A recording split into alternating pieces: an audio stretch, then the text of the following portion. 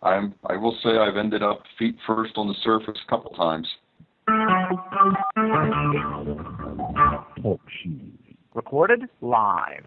Scuba Obsess's weekly podcast. We talk about all things scuba diving, from cool new gear, places to dive, and scuba in the news.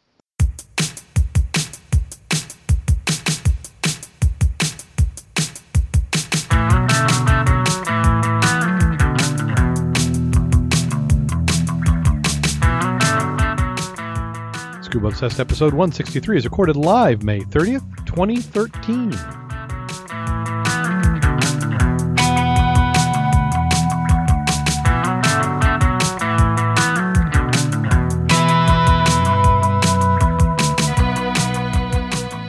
Welcome back to Scuba Obsessed. I'm Darren Gilson from the part of the state where we almost go diving.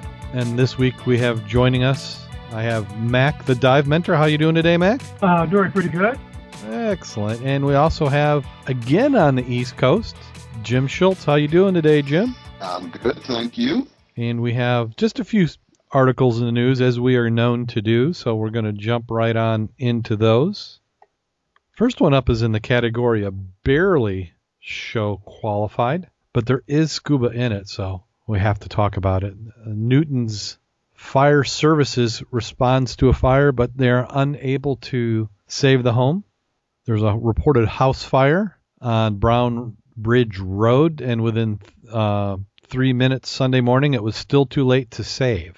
Fire was a 1,500 square foot modular home. The call came in at 8:49. The firefighters on the scene by 8:52. Now, Jim, being a volunteer fireman, is that common for a 3-minute response? That's extremely quick for a volunteer firefighter. I mean, extremely quick. You'd almost have to be in the truck idling, and it'd be across the road. Well, actually, it was right next. I was going to say it's got to be right next door to the station, or somebody was at the station. Yeah, they said the fire units found heavy smoke and flames showing. Occupants of the house had been awakened by noises and found the hallway and back rooms full of smoke and fire. Chief also said there's an explosion that occurred during the fire, and what do you think the cause was? The occupants. Well, it said dive cylinder explosion. So I'm curious about that. Yep. This is a scuba-related class or discussion, so must have been some tanks. Yep. The residents had a dive air cylinder, and one of the cylinders heated up enough to cause the explosion. The value of the residence with its contents was estimated to be about $90,000. So the fire's quickly put under control, but the structure had smoke and water damage throughout the entire residence. It appears it'll be deemed a total loss by the insurance company. So does that mean that we should store our tanks a certain location? I would have thought the pressure disc would have exploded, or the increase in pressure, it would have burst before the tank exploded. Yeah, the burst disc should have gone before the tank went.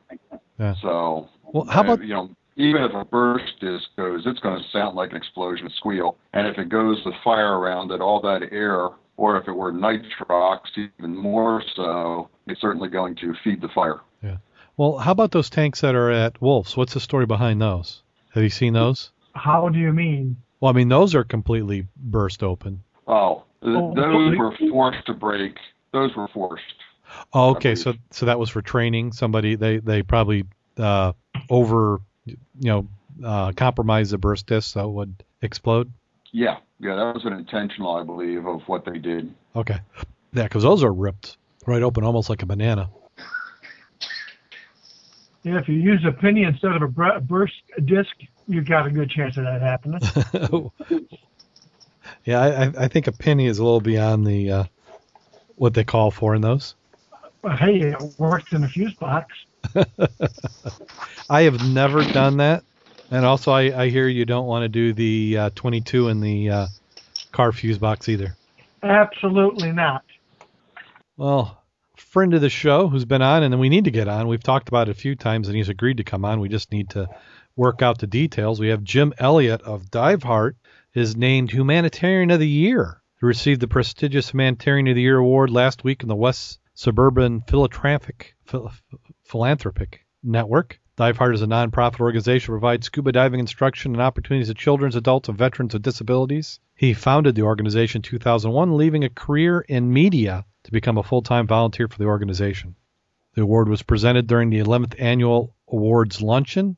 The award was presented to him by Evelyn Flippes of Lake Villa. The 15-year-old who has spinal bifida was introduced to scuba diving by Dive Heart through Rehabilitation Institute of Chicago. Yeah, we definitely... What's that? I did at Our World Underwater this year and did mention that you'd be interested in getting a hold of them again for another presentation or an interview. Yeah, we need to get them on. We just need to do that. Get off my butt and make some phones ring. And then let's see, we've got 2 men in scuba gear cited for poaching abalone in a marine protected area near Laguna Beach. Make sure chat room has a copy of this. The California Fish and Wildlife officials say they cited 2 men for poaching abalone on the protected area near Laguna Beach. Lieutenant Eric Ford says wardens saw a 47-year-old Junie Pong and 47-year-old Quan Lee wearing full scuba gear as they entered the ocean at Moss Grove in Laguna Beach. After more than an hour, the men emerged from the ocean and were greeted by wardens on the beach. They each allegedly had 2 green abalone in their diving gear. Ford says abalone were turned over to the sea after being photographed for evidence, and their diving equipment was confiscated and impounded as evidence. Abalone can be taken from waters north of San Francisco Bay and only during specific seasons. So they're in an area where you just don't get to do it by the sounds of it. And it sounds like they're really watching that area too. Yeah. Well, it makes you wonder, I mean, was this just a random check or did somebody tip them off? Because an hour seems like a long time to go wait for somebody to come out, unless they had other things they were doing and it's just a convenient. And they were there. Yeah. Now let's see. They were 2 green abalone in their diving gear. So they don't say where it was. It wasn't as in the wetsuit or in a catch bag. That seems like a very expensive venture for a small little shell. Yeah. You get a little mark on your record, plus you lose all your gear. It's an expensive weekend. Did you know that green abalone can live up to 30 years or more? No, I didn't. Well, they can. That's just your trivia fact for today. I wouldn't think they would live that long. I guess I know that some things... Well, you can find them normally down to about 30 feet, but you can find them all the way down to 60 feet. So it's probably the deeper they are, the older they are?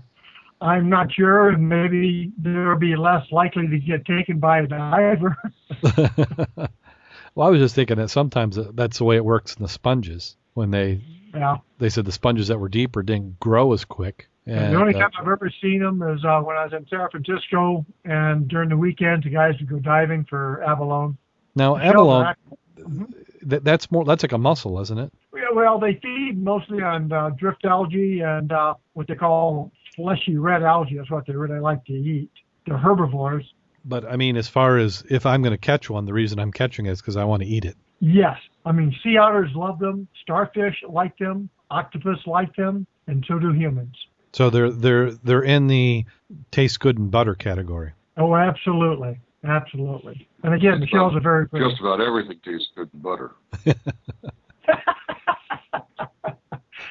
Wrap a little bacon around it and we're all set. Oh, yeah. Right. Here you go. Butter, bacon. Let's see, what's the other food group? Ice cream? Donuts? Let's see if we can fit those all together. And then we have the first ever underwater university lectures. Students at the University of Essex have taken lectures to a whole new level, 18 meters under the sea. The groundbreaking underwater marine biology lectures were the first of their kind, adding to teaching, education, and learning experience during dives on coral reef systems. They're held during an annual field trip in Indonesia, organized by the University School of Biology Study for its students. They're researching what is threatening the future of the world's coral reefs. For the underwater lectures, Professor David Smith uses specialized audio equipment so he could talk to students underwater, explaining exactly what they're seeing as they were seeing it. This is worlds away from the usual underwater communication involving basic slates to write on. As long as we stay in relatively shallow, that setup you had seems like that would work pretty good. Well, I'm trying to figure out, do you see where they say what he's doing? I'm looking. Is it just a speaker? Yeah, he used a full face setup, and he used the TV quality material. So he had a full face mask, which had the microphone, and the students didn't have microphones; they just had headsets. and then they used a hydrophone, which is that underwater microphone, positioned it into in the water, which is linked to a control box and the recorder on the boat. Oh, okay. So he was narrating, and then he had pre-recorded stuff that would be played. And they said it had over 1,000 videos taken during the underwater lectures, adding up to 15 hours of footage. Wow. Sounds pretty cool. Yeah, I wonder what that class cost. Yeah, any class where you have to go to Indonesia, I'm sure, isn't included in your basic tuition. Well, that picture really looks nice if that's where they were at. I mean, you're talking about warm, tremendously good visibility. I don't see any dry suits in the bunch. No, don't think you'd have to have one. And then Mac here will paste this one, and I don't think you've got this article. Jim found it. And see what you make of that side scan sonar image. It's a grainy image taken just offshore of a remote South Pacific island, and I think it could be the remains of Amelia Earhart's plane. I'd like to see a little less grainy item. I think the pixels were really up there. Yeah, that's really zoomed in on. In fact, they might be so zoomed in on that it's less clear at this resolution than it would be if it was zoomed out a little bit. Because at that, I mean, that looks like everything we see on the sonar. And then from what we know, if you take a wave wrong or turn too sharp, you could have something like that. Looks like a stick. Yeah, they said so far the hardware. If they're using a fish, it could certainly be different. But, it's, as they said, they need to go back and take a second look at that one. 613 feet down, that's pretty deep, depending on, how deep they've got their fish going. And I got to believe in that type of water environment, they're going to get a lot of backscatter and problems with thermocline. So the object's measure is estimated to be 32 feet long. And they said the fuselage was almost 32 feet long, but evidence points to a trailing debris field. The fuselage record should be more likely to account for the difference. They said whatever it is, it's worth another look, which sure it is, but I don't know if I would really have published that. Makes me think that they're in need of funding. That's just what I was thinking. They may be, trying to drive some interest and some potential funders. Because I think they've gone contributors annually the last 2 or 3 years. Let's see, do they say when this was taken? I didn't notice that. Yeah, so what they're doing is they're saying they're doing this in the Republic of Kiribati, a sovereign nation in which Niku Moro is part of, and they granted the group exclusive rights to conduct a search, and recover operations related to the disappearance. So, yeah, that other photo they showed down there, I wonder if that's optically enhanced somehow. That one actually looks a little better. Of course, who knows? Yeah, they may have drawn on that. Oh, you're probably not even seeing me. I followed the link over to their to the Earhart Project website. All right, let me go over there too. I was curious what you were talking about. Oh yeah, I'm about 2 links through that. Well, it'll be interesting to see what they continue to come up with. I'm sure if they find it, it's going to be all over the news. And if it is, you heard it here first. Yeah. Wow. Well, that would be one of the mysteries to solve, wouldn't it? Well, it'd be a good one to solve. I mean, if you could solve it. But the thing with that one, see, they're working on the premise, and this one's been probably going on for 10 or 15 years, if not longer. Because you talk to the natives there, and they talked about that there was a plane, and it used to be in the water, and there's photos from the time where you can see something that looks like a plane sitting in there, and you keep hearing stories and stories. And this is the one, I think, where they found bones and artifacts on the island. Okay. I remember that from last year. Yeah, so they're trying to piece all this stuff together, and it would really help if they found something a little bit more conclusive. Yeah. Well, I could dig into that for a while, but let's go ahead and take a look at the next one. So if you want something where we actually do know where it's at, we have a World War I U-boat in Lake Michigan, and this one's been. I'm sorry, go ahead. Yeah, this one's been known for a while. We've talked about this one a number of times, and yep. They brought it back into the news again. Yep, so this one was reported in Chicago on one of the TV stations, ABC 7. Maybe got a good depth on it, though, this time. Yeah, this is the first time I think I've heard anybody mention the depth. Yeah, it was sunk. It's a UC-97. It was sunk in June 1921, was towed 20 to 30 miles off Highland Park, the USS Wilmette was brought within range and fired her 4 guns. 4-inch guns. Oh, 4 guns. 4-inch guns. Okay. I fired about 15 shots, hit her at water level, and she went down pretty quick. And it was because of the treaty, was it the armistice? It was the reason that the Treaty of Versailles that they had to sink it. Now, are we breaking the treaty if we bring it up? No, because it was destroyed. Okay, so It was sunk. So there were actually 3 that came over with that one, and UC-97 was the one that got to go through all of Lake Michigan on that bond tour. Uh-huh. And they tried to sell it or give it away to the museum at that time. They didn't want it. Oh, okay. Because in this story they make it sound like it had to be destroyed, but no, they tried to find a home for it. Nobody wanted it. They used it for target practice. Oh well, so it would have. I don't know if it would have been cheaper. You've seen the pictures on it, haven't you? Yeah. Well, in fact, Mac, have you watched the video on this? The video that they supplied for the news articles, the best video I've seen of it. You need to post that in the website or in the chat room. Oh, I didn't post that one in there? Here we go. Yeah, that is definitely worth watching the video. Yeah, that's a good video. So it's all the one shot that shows the hole inside of it was real good. Yeah.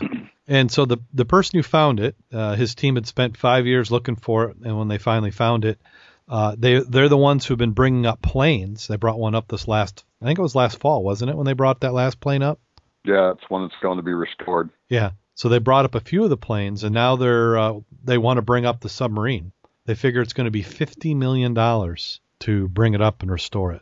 Yeah, they're looking for sponsors also. Yeah, but I think that would be a lot to raise on Kickstarter. Yeah, it's a little bit more than a Kickstarter. But I think it's not the $50 million that they're really concerned about. It's how are you going to maintain it, and how much money will it take to get it in a presentable condition. Yeah. Well, my thought is that you work with the Museum of Science and Industry, who has the World War II one.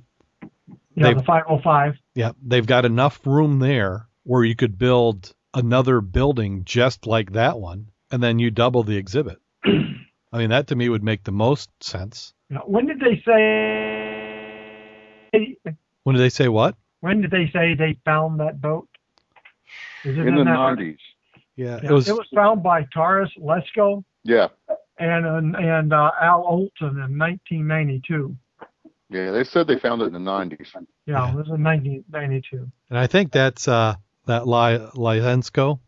He's the one who's trying to get the money now. Yeah, because if you look at the videos of it, you'll find no coagas on it. Yeah, There's says no muscles on that video. He says the value to the city and the state and county is a far multiplier. It's an exponential multiplier of value. So they figure more than 10 to 1 the value the city and state would get from it. Well, I know the Navy still owns it, and they would be hard pressed to prove anything unless there is what they call a very adequate preservation fund available. Otherwise, they will not approve it. Yeah. Well, I'm going to expect that what you do is you have to partner with the museum. If you get the science and industry to say, yeah, they do it. And what you'd have to do for that would be to not only get the money to restore it, but to get them some sort of annuity that would help pay for the maintenance. It was interesting. In 1998, these guys had an article almost similar to what you see here, and they estimated at that time it would require between $1 million and $1.5 million to get it up and get it to the museum. Preservation is what would cost the majority of the money. Mm-hmm. Yeah, upwards of $50 million. So I wonder if he's got. Do they have any money already set up for it? They don't give a whole lot of details. Don't know. Let's do a quick consult the great internet. There is a society, I believe, for that one also. Well, that's what I was hoping to find. Oh, you'll find a lot of reference to it when you look at the Eastland Memorial Society. That's when you'll find reference to the 97. What's going on with Google all of a sudden? Here we go. Huh. Can't get Google to come up. Here we go. Okay. Would be an interesting dive, especially if it were shallower. You'd have a lot of people out there for that one. Seems like if you could hook onto it and just drag it over to our side. That's what I was. Water. Well, that's what I was thinking. I was like, well, maybe we won't raise it. Just kind of pull it and drift it over a little bit. Yeah, that's what I. Well, I don't know how it got there. Yeah, it's the current. The current. Yeah, that's kind of somewhat buoyant. Yeah, just patch those holes, put a little air in it, just get a little positive, and drag that little sucker. Yeah, so there's the AL recovery. Let me paste this link. A&T recovery. Yeah, so let me give that link out. So this must be the other stuff he's done. Yeah, that's got some good photos. World War II, Yep. UC 97. Now, you see the interesting bit about the Wilmette, what that was before it was the Wilmette? Yes. If you've been to the presentation that we give on what lies beneath, you'll have all that information. What lies beneath? Oh, that video had much better Yeah, photos. the presentation we put out. Yeah, I know. I'm just giving you a hard time. That's one of our presentation talk about. Very cool. Okay, well, that does it for Scuba in the News. We have a couple of potential scuba gear links. Some may say these are in the cool category. First one up is underwater headmones that transmit headphones. Did I say that right? Headmones? Headmones. Underwater headphones transmit sound through your cheekbones. God, that sounds painful for some reason. I said if you're really addicted to being in the water and can't be without sound, then these are headphones to try. Everything's in pounds here, so it's pick them up for about 98 pounds, which would probably be about $240 or so. They have 2 gigs of storage. I said the sound was actually pretty decent. The only disadvantage I see is that they're only good to 10 feet. So not quite cool scuba gear. I guess you could have those hanging on your line at your deco stop, your final deco stop, if you had a long one. I wonder if that's a real depth or just recommended. Who can tell? And then we have a concept of smart goggles. You know, we had heard in previous weeks that Google goggles weren't going to be for underwater, but a company called Yanko Design has done a mock-up of what they would envision the scuba version of Google goggles being. So to have a GPS for locating divers, a call button to call other divers, a 3D camera, and a shot button. Information displayed would show oxygen levels and other info. Looks like a very busy heads up. Doesn't it? How would you see anything? Does it give a cost on that one? It's just a marketing company looking to get attention. They're a industrial designer. So this is what they give to the board of directors and saying, hey, we think we should make something like this. And that's when before the engineers get it and actually go, you crazy? We can't do any of this. But I don't think it's too far away. That sounds like Dilbert. I thought you were going to say it was like your last past life at work. No.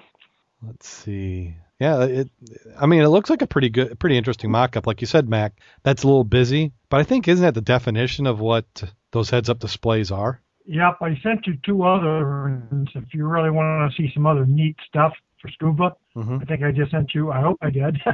Yeah. So let's see. We're taking a look at the first one. It's nautical exposition. If you go down ahead, one for full-face diving mask, night diver called the Cyclops. I think that first link you gave me is to your, crud. You're going to have to give me a different link. Those are the links to your actual email, not to an article. Okay, hang on. Yeah, you'll like this. I mean, I'd like one of these little suckers. Don't know what it'll cost. All right, let me get back to Skype. Well, the heads-up display, I know, was it Aqualung? Somebody had the heads-up. Oh, yeah, that's probably a better link. Somebody had the... Is that a better link? Let's see, it's still coming up. We'll give that one to the chat room as well. Yeah, full face mask. Okay, yeah, we've covered this one before. In fact, I just fixed the link in the show notes. Wow, that one is that's got like an industrial version. The Night Diver Cyclops High Performance Underwater Night Vision Monocle Goggle Permitting Observation. System is designed to be modular and comprises a 25 millimeter objective lens, high performance second gen image intensifier with battery on off switch, 25 millimeter ocular lens. The Night Diver Cyclops is mounted on either of the Dranger Nova full face masks. Both are used worldwide in many commercial and leisure diving as well as marine biologists. Both right and left-handed versions are available. So would this be something if you were a cinematographer doing night stuff, you may want this? That or a voyeur. What are you going to see in the middle of the night underwater as a voyeur, Hey, I guess. That's when the people are going to do their nude bathing, man. Oh, okay. See, I wasn't thinking devious enough. Yeah, okay.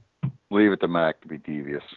But see, you need a rebreather for that. See, this has got the open circuit. Yeah. Well, that's why I think one of the links they gave it was supposed to be for the new 300-foot depth on the Poseidon rebreather. And so you could go and do this. Actually, I was looking for a sub. That's a 3-man sub. Has everything in it.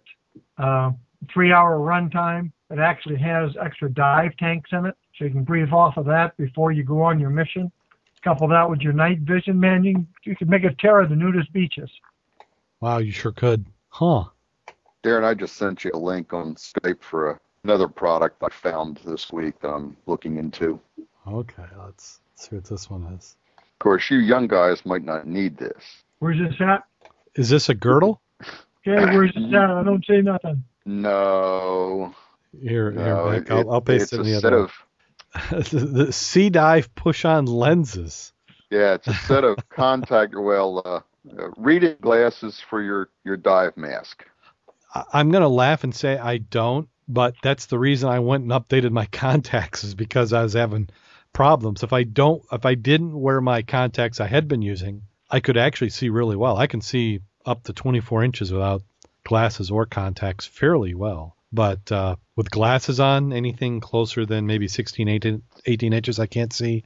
And then with contacts, before the updated prescription, I was getting that point where if the viz was too bad, I couldn't hold my gauges close to my mask because it was too close. But if the viz was bad, about the distance I could see it would be into the crappy viz. So, Well, I've been diving with my old gauges while I've been trying to decide what kind of Trimix computer I want to get. And so I realized in my last couple dives that I was having problems seeing and reading my depth gauge. You know, I could see the numbers, but I couldn't make them out. Ah. So I've got the computer on order, but thought, you know, if I could find something like this to help make things a little easier. You know who has these? I might need both. You know who carries these in stock? My models. Wolf sells these also. Yeah, Wolf's has these in stock. Yeah. Does he have these in stock? Yeah, when you walk in the door, just to the left there, they've got the rack with the mass, and right there they got a whole box of them. Oh no, this is different. I think they had regular lenses that could go in there, but these are just small that kind of clip onto a mask. Like if you've got a mask that has a single piece lens in the front instead of two separate glasses. Yeah, I think this would. Yeah, No, Mac, I'll have to check. Yeah, Next time I'm there, I'll check it out. Yeah, because it's just a little piece. It kind of sticks on right in the lens. Yeah. Who was it who had one? Mac, we did a dive, and was it Larry or somebody? So we've got somebody in the club. About 2 years ago, because he put some in, and they, oh darn it, I can see his face, can't think of his name, but I went ahead and got a pair too, and I just put mine on 2 dives ago. Oh, okay. Because, I mean, I could see my needle, but I couldn't tell the numbers. So when the needle hit the red, I knew I was down. Now I can actually see the numbers. So that tell you to hit the J valve? Of course. Besides, you can never outbreathe that double hose of mine. We don't need no stinking BC. Yeah, good old horse collar. Well, that does it for the scuba in the news. We polish that off. Now, this last weekend was Memorial Day, so hopefully everybody had a chance to get out and do some diving. I was planning on it, and I had Monday all reserved and told everybody don't plan anything. I'm going to go diving, and I think we had 3 boats lined up to go out. And then I don't know if it was the forecast or what it was, but everybody kind of said, no, we're not taking boats. It was the 14-mile-an-hour wind with the 24 gust constant that said, let's not do that today. Well, I kept looking at the marine forecast, and they said no more than 1 to 2. Well, they lied.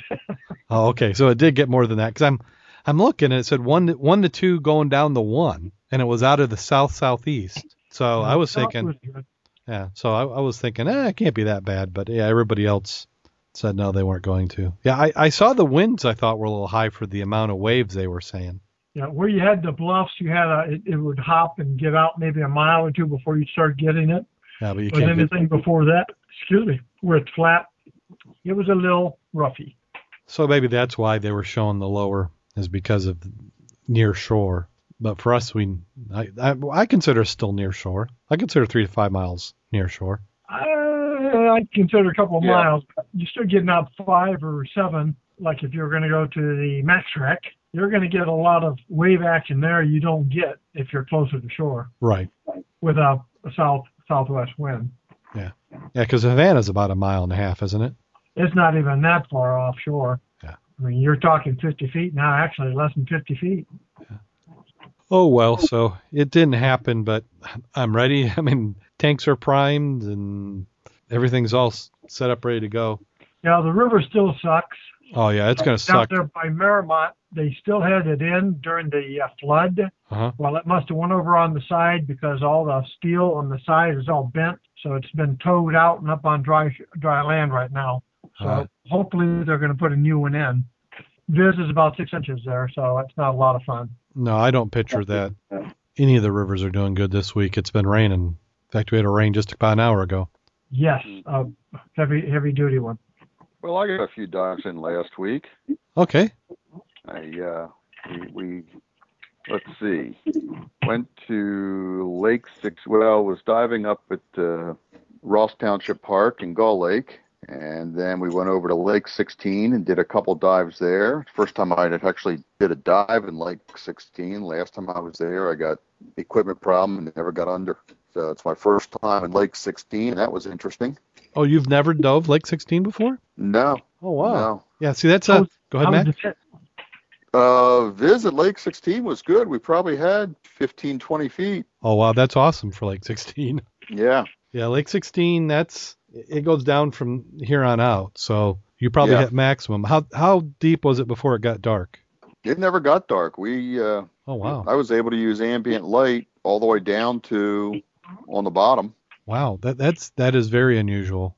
Yeah. Now, So it didn't silt up or layer. Well, it started to silt if you got down into it, but we could follow the lines, and I could see the lines and everything with just ambient light. yeah, I've done that before. Bob and Kurt and I last year, that was a May dive. Yeah, so about this time of year, we had similar conditions. We didn't need a dive light. Yeah, I think we had about 30, 39 on the bottom. Yeah, because It was a little than that. It was a little warmer than that. It was like 40, 46 on the bottom. Oh, wow, yeah, so you even had pretty good warm temperatures, because it usually doesn't get much warmer than that the whole rest of the year. Yeah. I mean, the thermocline later in the summer will be about the platform.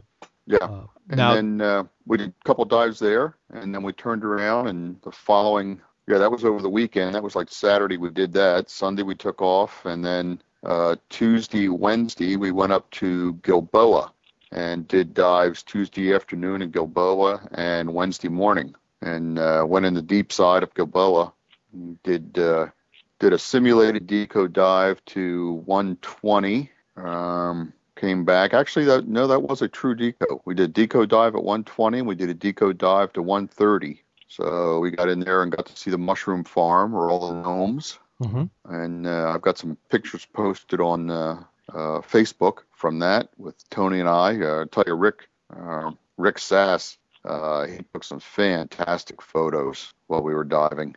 Just beautiful, crystal clear shots in Gilboa with plenty of backlight and everything. He really did a fantastic job with that. So he posted the photos and I sent them over. You can find them at the Subaquatic Sports and Services Facebook site or their website. And I've copied them over on my Facebook page. So we did that diving, and then that was the last diving I got in. That was a week ago before we took off to spend some time in New Jersey with family. So I'm looking forward to getting back in the water next week and continuing to work on my buoyancy and my configuration and get more proficient with my skills at neutral buoyancy with doubles on. Well, excellent. That's now anything I'm not going to say anything you're learning, but was there anything unexpected in the last couple dives? No, just continuing to learn. The buoyancy control is so critical because we're trying to shoot bags. Shoot a bag from, say, 30 feet, maintaining, 2 to 3 feet of movement when you're shooting a bag on a reel to the surface. And so you've got, you're putting air into the bag, which is going to want to make you buoyant. And then you shoot the bag to the surface, and it's going to want to drag you up. And you got to control the reel so it doesn't tangle or get over wraps and take off from you, or do as I did and drop the reel. I had it, shot the bag, got it up, was switching over to my Deco gas and needed a third hand and ended up dropping my reel. And I didn't have it locked in place, so when I dropped it, it sunk down. So, it's just it becomes muscle memory. You just got to practice. So many things become, conditioned muscle memory to you that it just happens naturally. One of the things I find is usually when we're doing a task, I have a tendency to hold my breath, like when I'm working on the reel, getting the bag out of the pocket and hooking the reel up to the bag and then getting the bag set up to start dumping from my BC. Instead of filling the bag with my regulator, I try to dump from the BC into the bag so that my buoyancy remains constant.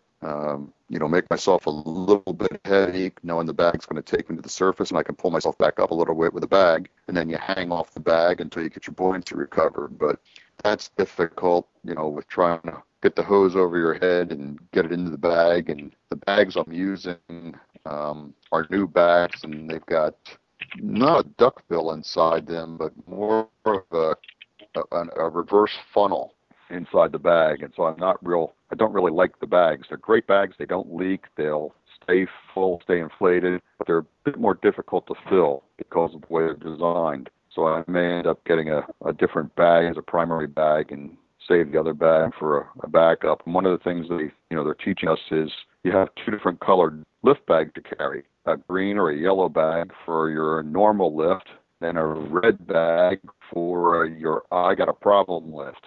So, when you're diving with this team or this group, that's kind of their messaging configuration up to the surface. If you see a red bag, somebody needs to get the water coming in and find out what's going on because somebody has a problem. But if you see a green or yellow bags, then, everybody's good. They're just doing their hangs, which is a neat way to send a message to the surface, especially if you've been diving deep or, you're going to do deco. So that's one of the things I had to change around. Because I had a bag I really loved, but it was yellow on one side and green and red on the other. So it's just different rules for different groups you're diving with. You got to understand what the rules are and what the team concept is, and away you go. So, but other than that, it's been a lot of fun, and it's been a humbling experience. It's like 30 years of diving, and now I'm starting all over with a new configuration and learning many new things all over, buying new gear, redoing the learning buoyancy control again with the doubles, learning different team concept and team rules because I've been such an independent diver most recently. You dive long enough with a buddy, or you get so used to diving the wrecks, you almost become an independent diver. Especially the way our group dives. So much of the diving we do is same lake, same time. Yeah. Or same river, same time. But this is totally different. This is definitely, you and buddy, you and your teammate. So, and one thing with the tech configuration with the doubles, buoyancy is such an interesting thing with doubles because you really work hard to maintain neutral buoyancy at all times and neutral trim as much as you can. So definitely been a humbling and learning experience for me. I have a much greater respect for the people who can do it than I did before I started trying to do it myself. It's a lot harder than you think. I imagine. And reader's even a little more difficult. So you'll get there. I will get there, no doubt about it. I'm just continuing to work at it and looking forward to spending more time diving the doubles this summer, and probably will, unless I run the problem with not being able to get back on the boat with them, I'll probably dive doubles most of the time off my boat to just continue to build that muscle memory. Yeah, you just got to get used to the gear. Yeah. Just maybe not had to have some beefier taglines for when you take them off. Yeah, 'cause Yeah, I may take them off in the water and haul them up versus trying to walk them up that ladder. I definitely need to get my ladder over to your son to get him to do some weld job and change that mounting system on the ladder around on the back of my boat this year. So yeah, we'll talk about that. yeah, we'll get you set up. If nothing else, we can use the ladder as a model and maybe make a new one. Yeah. Because as far as configuration, it's not bad, but it may make. I don't know if does it make sense to go to a steel ladder as opposed to a aluminum. Probably wouldn't make a whole lot of difference, but I think I may want to, beef it up a little more. Definitely beef up the hinge and maybe mount it somehow off the transom versus off of the swim platform, because there's a lot of weight coming up that ladder when you're carrying the doubles. Well, I've even felt that way just with my normal tanks, because I like to, if I can do it, I'll take the fins off, but I like to come up geared. Yes. Because it just seems to be easier. Everything's all together. You can swing it off, get it up in the boat, and you're not having to. It just makes it quicker if you got 4 divers in the water, just to be able to walk up the ladder and have everything. Well, that's primarily the way the boat was set up, is get up on the platform, swing around, and get on the box, and then we can pull your gear off and drop it right in the box for you, or in the storage area off the box. I always feel safer having all my gear on until I'm, sitting on the box. So if you guys have ever watched me come up, I basically keep that regulator in my mouth until I'm sitting on the box, because we've had some rough weather and some waves where you've gotten thrown off the platform or you're halfway up and you get washed back in, and it's I've been caught in the water before without a regulator in my mouth, and it's not something I'd like to do. So I just keep that reg in the mouth until till I'm definitely on something firm and don't have to worry about going back in. Yeah. Now sometimes that's just personal preference. No, that makes sense. I agree. Now there's times I've taken the weight belt off. If you take the BC and the tanks off, then you're going to be positively buoyant. So unless you get knocked out and passed out, you're okay. But no, it's a good way to do it. Yeah. So we'll be making boat modifications this year. Always making boat modifications, trying to make improvements to the get wet to make it a better dive platform for everybody. Yeah. Well, I'm anxious to get out in Lake Michigan. I was convinced I would be out this last weekend, and now I just got to figure out how to make it happen again. I almost if I hadn't had other obligations, I almost took a day off this week and did some traveling to go scuba diving, but just couldn't fit it in. So, Mac, did you get any diving in, or you just? Yeah, Magician again today. Oh, okay. And I think we had 52 degrees at about 25 feet, visibility plus 10 at that depth. The weeds are really down. They've had good results with their program of de-weeding, same as Pawpaw. So ain't no reason not to get out there, people. Now, you get any good treasure this last time out, or? No. We were still looking for that motor for that gentleman, and we were the last 2 weeks, I've been very surprised at the lack of junk in that section of the lake. I don't think I've seen 5 cans, 2 bottles the whole time. Oh, wow. Miles on the line out there that's going to tank your butt up. Say again? Jim? What part of the lake you diving in, Mac? What part of the lake are you diving in? The lakeshore side, I'm trying to think of the address, but the cutout that if you're at the marina and that canal goes to the marina, if you come out, that section of the lake, the silt is really deep though, but a lot of fish today. End of Lakeshore Drive there behind the marina. Say again? At south end of Lakeshore Drive, right behind the marina. Yeah. Yeah, the deeper sections are further up. There's some pretty good holes up there I've heard that I haven't been able to get into. I think we've plotted them, but haven't dropped into them yet. Yeah, the guy's house we're off of, if you go straight out from his dock, you hit a 50-foot hole. That's right on the way to Rattlesnake Island. And then where we're looking at, there's a section there that's about 40 feet deep. And those are pretty much the deepest places out there. Well, have you been side scanning it? No, we were, using his directions, looking for a motor. Yeah, we'll side scan it sometime, and I think we'll find some deeper holes further north on that side. Yeah, but the water's fine. Get in, get wet, people. Yeah. Stretch that suit back out. Well, I'm ready. I am so ready. It's not even funny. It seems like it's been so long. This is very unusual for you, especially since this is coming up on June this weekend. Oh, I know. No, it's almost been a curse. And in fact, maybe we'll call it a curse. We'll call it the curse of 2013. But Well, you know why that happened, don't you? I don't know What why. did you state on one of your podcasts before the year started? I, This is going to be your banner year. You're going to have oh, yeah. Well, that. 1,000 die. Yeah. You just okay. cursed yourself when you did that. Yeah. Well, I'm gonna have to make it up. We're gonna get some time in. I may have to pick up a bank of tanks, so that when I get a chance, I'll just go out and log 8 or 10 hours a day.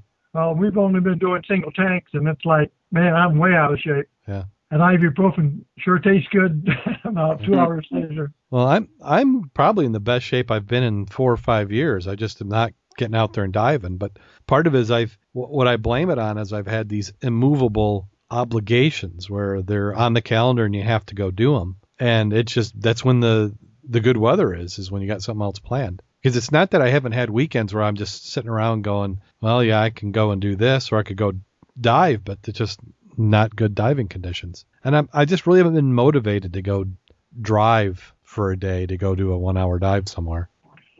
That's why I like Pawpaw Lake.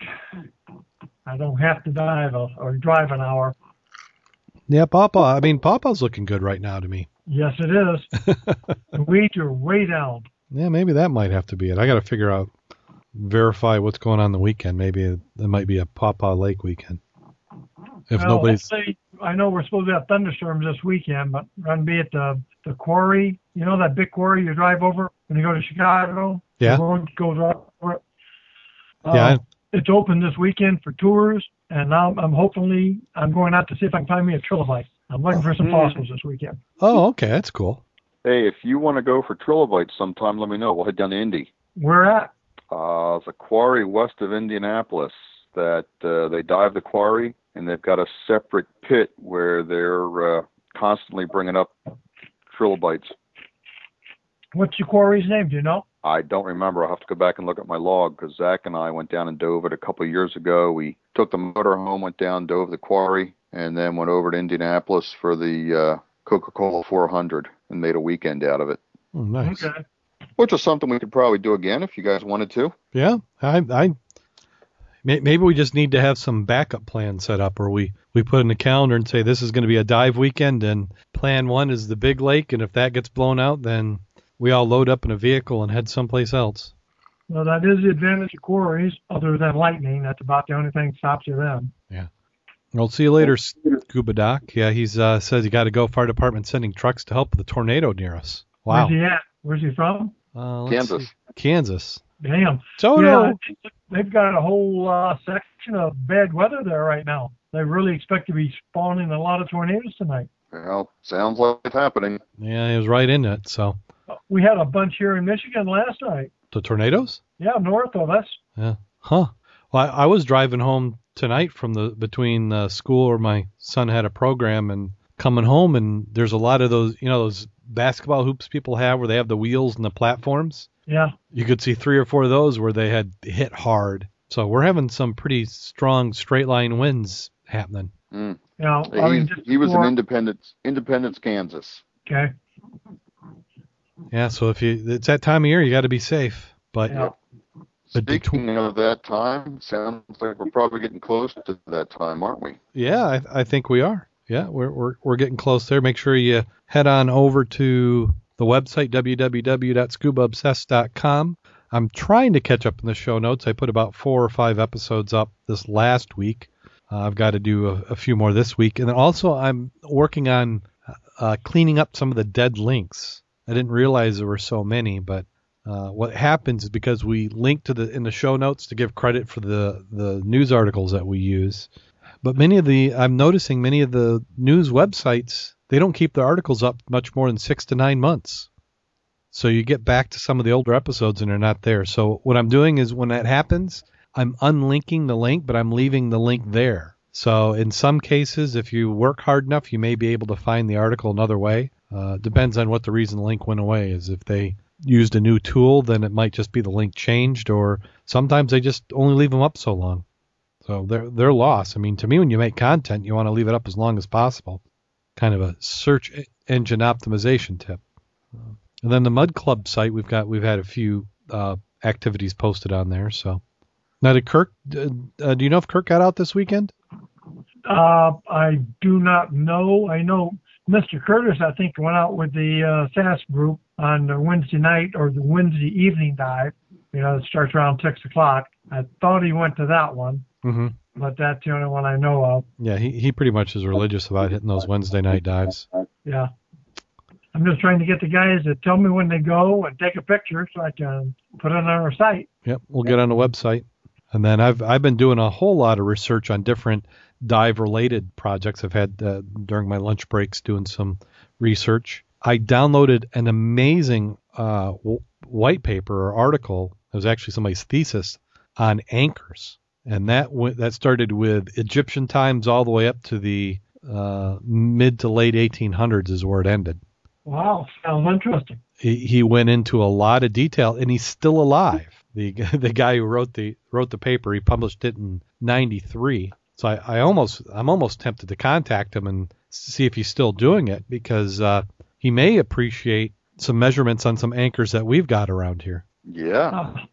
And maybe the measurements, we'll have to give him the measurements for one anchor in particular and see if he can help us date it. Yeah, it's very possible, because I was looking at another article that somebody had published on the Thomas Hume, and they were saying, why, they dated the shipwreck. And I think they dated the shipwreck correctly. But what I did notice is they said, well, based on this anchor, it had to be this time. And maybe they didn't put everything in the posting. But I looked at that and I said, oh, well, that means that it's this. And I was trying to draw a conclusion to MaxRec based on that. And then I read this article and it changed everything. He had a completely different approach on the anchors. And I didn't realize it, but the wooden stock and the steel stocks or iron stocks came in and out of favor. So there was actually iron stocks all the way into the 1400s. And there's the wood stocks were on certain sized and certain type anchors. Some of the British man-of-wars had as many as 8 or 9 anchors that they would routinely use when anchoring.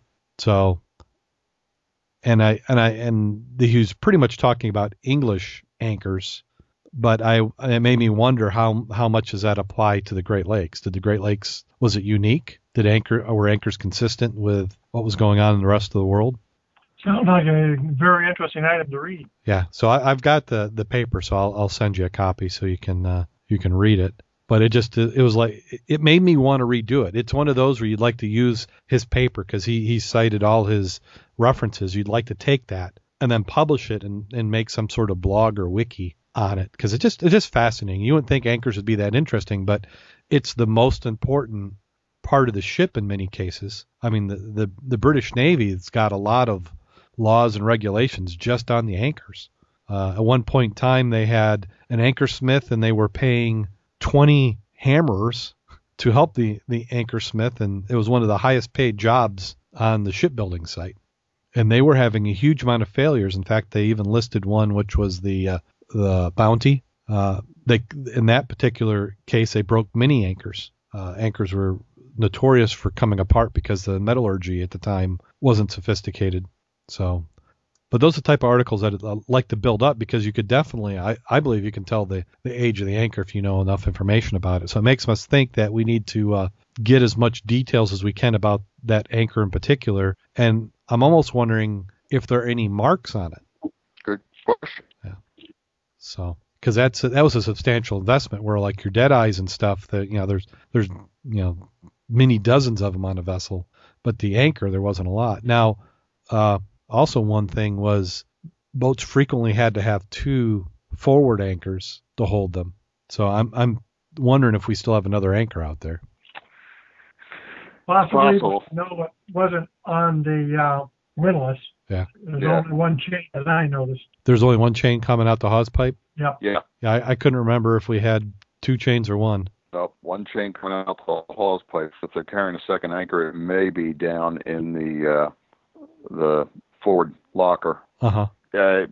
If there were a second anchor on it, it's hard to say. Yeah. Yeah, I mean, it's a small enough vessel, they might not need it. The one thing I did learn, and when you read the paper, you'll see, is they talked about formulas, and he said every formula was crap because they definitely use formulas to design their anchors, but because of the process of making them, you can't reverse engineer it. So you can't take what the anchor ended up being and then try and figure out what vessel it was.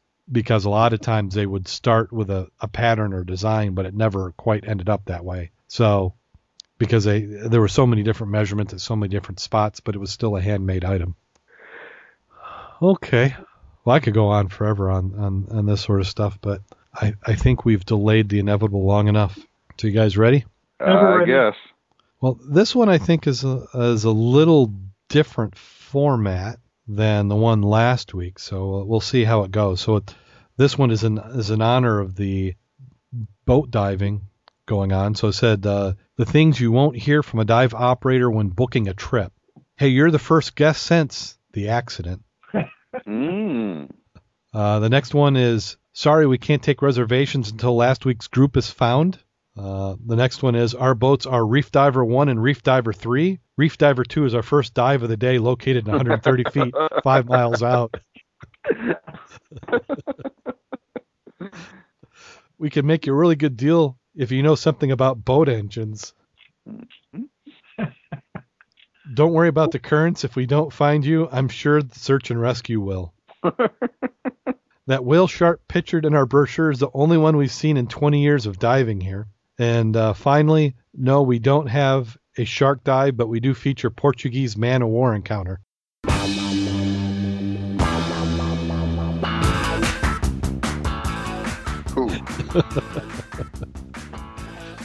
So those are the things you don't want to hear from a dive operator when you're booking your trip. That's for sure. So until next week, go out there and get wet. And stay safe, people. And no trilobites? What were they you're looking for, man? Trilobites. Trilobites were harmed in the making of tonight's show.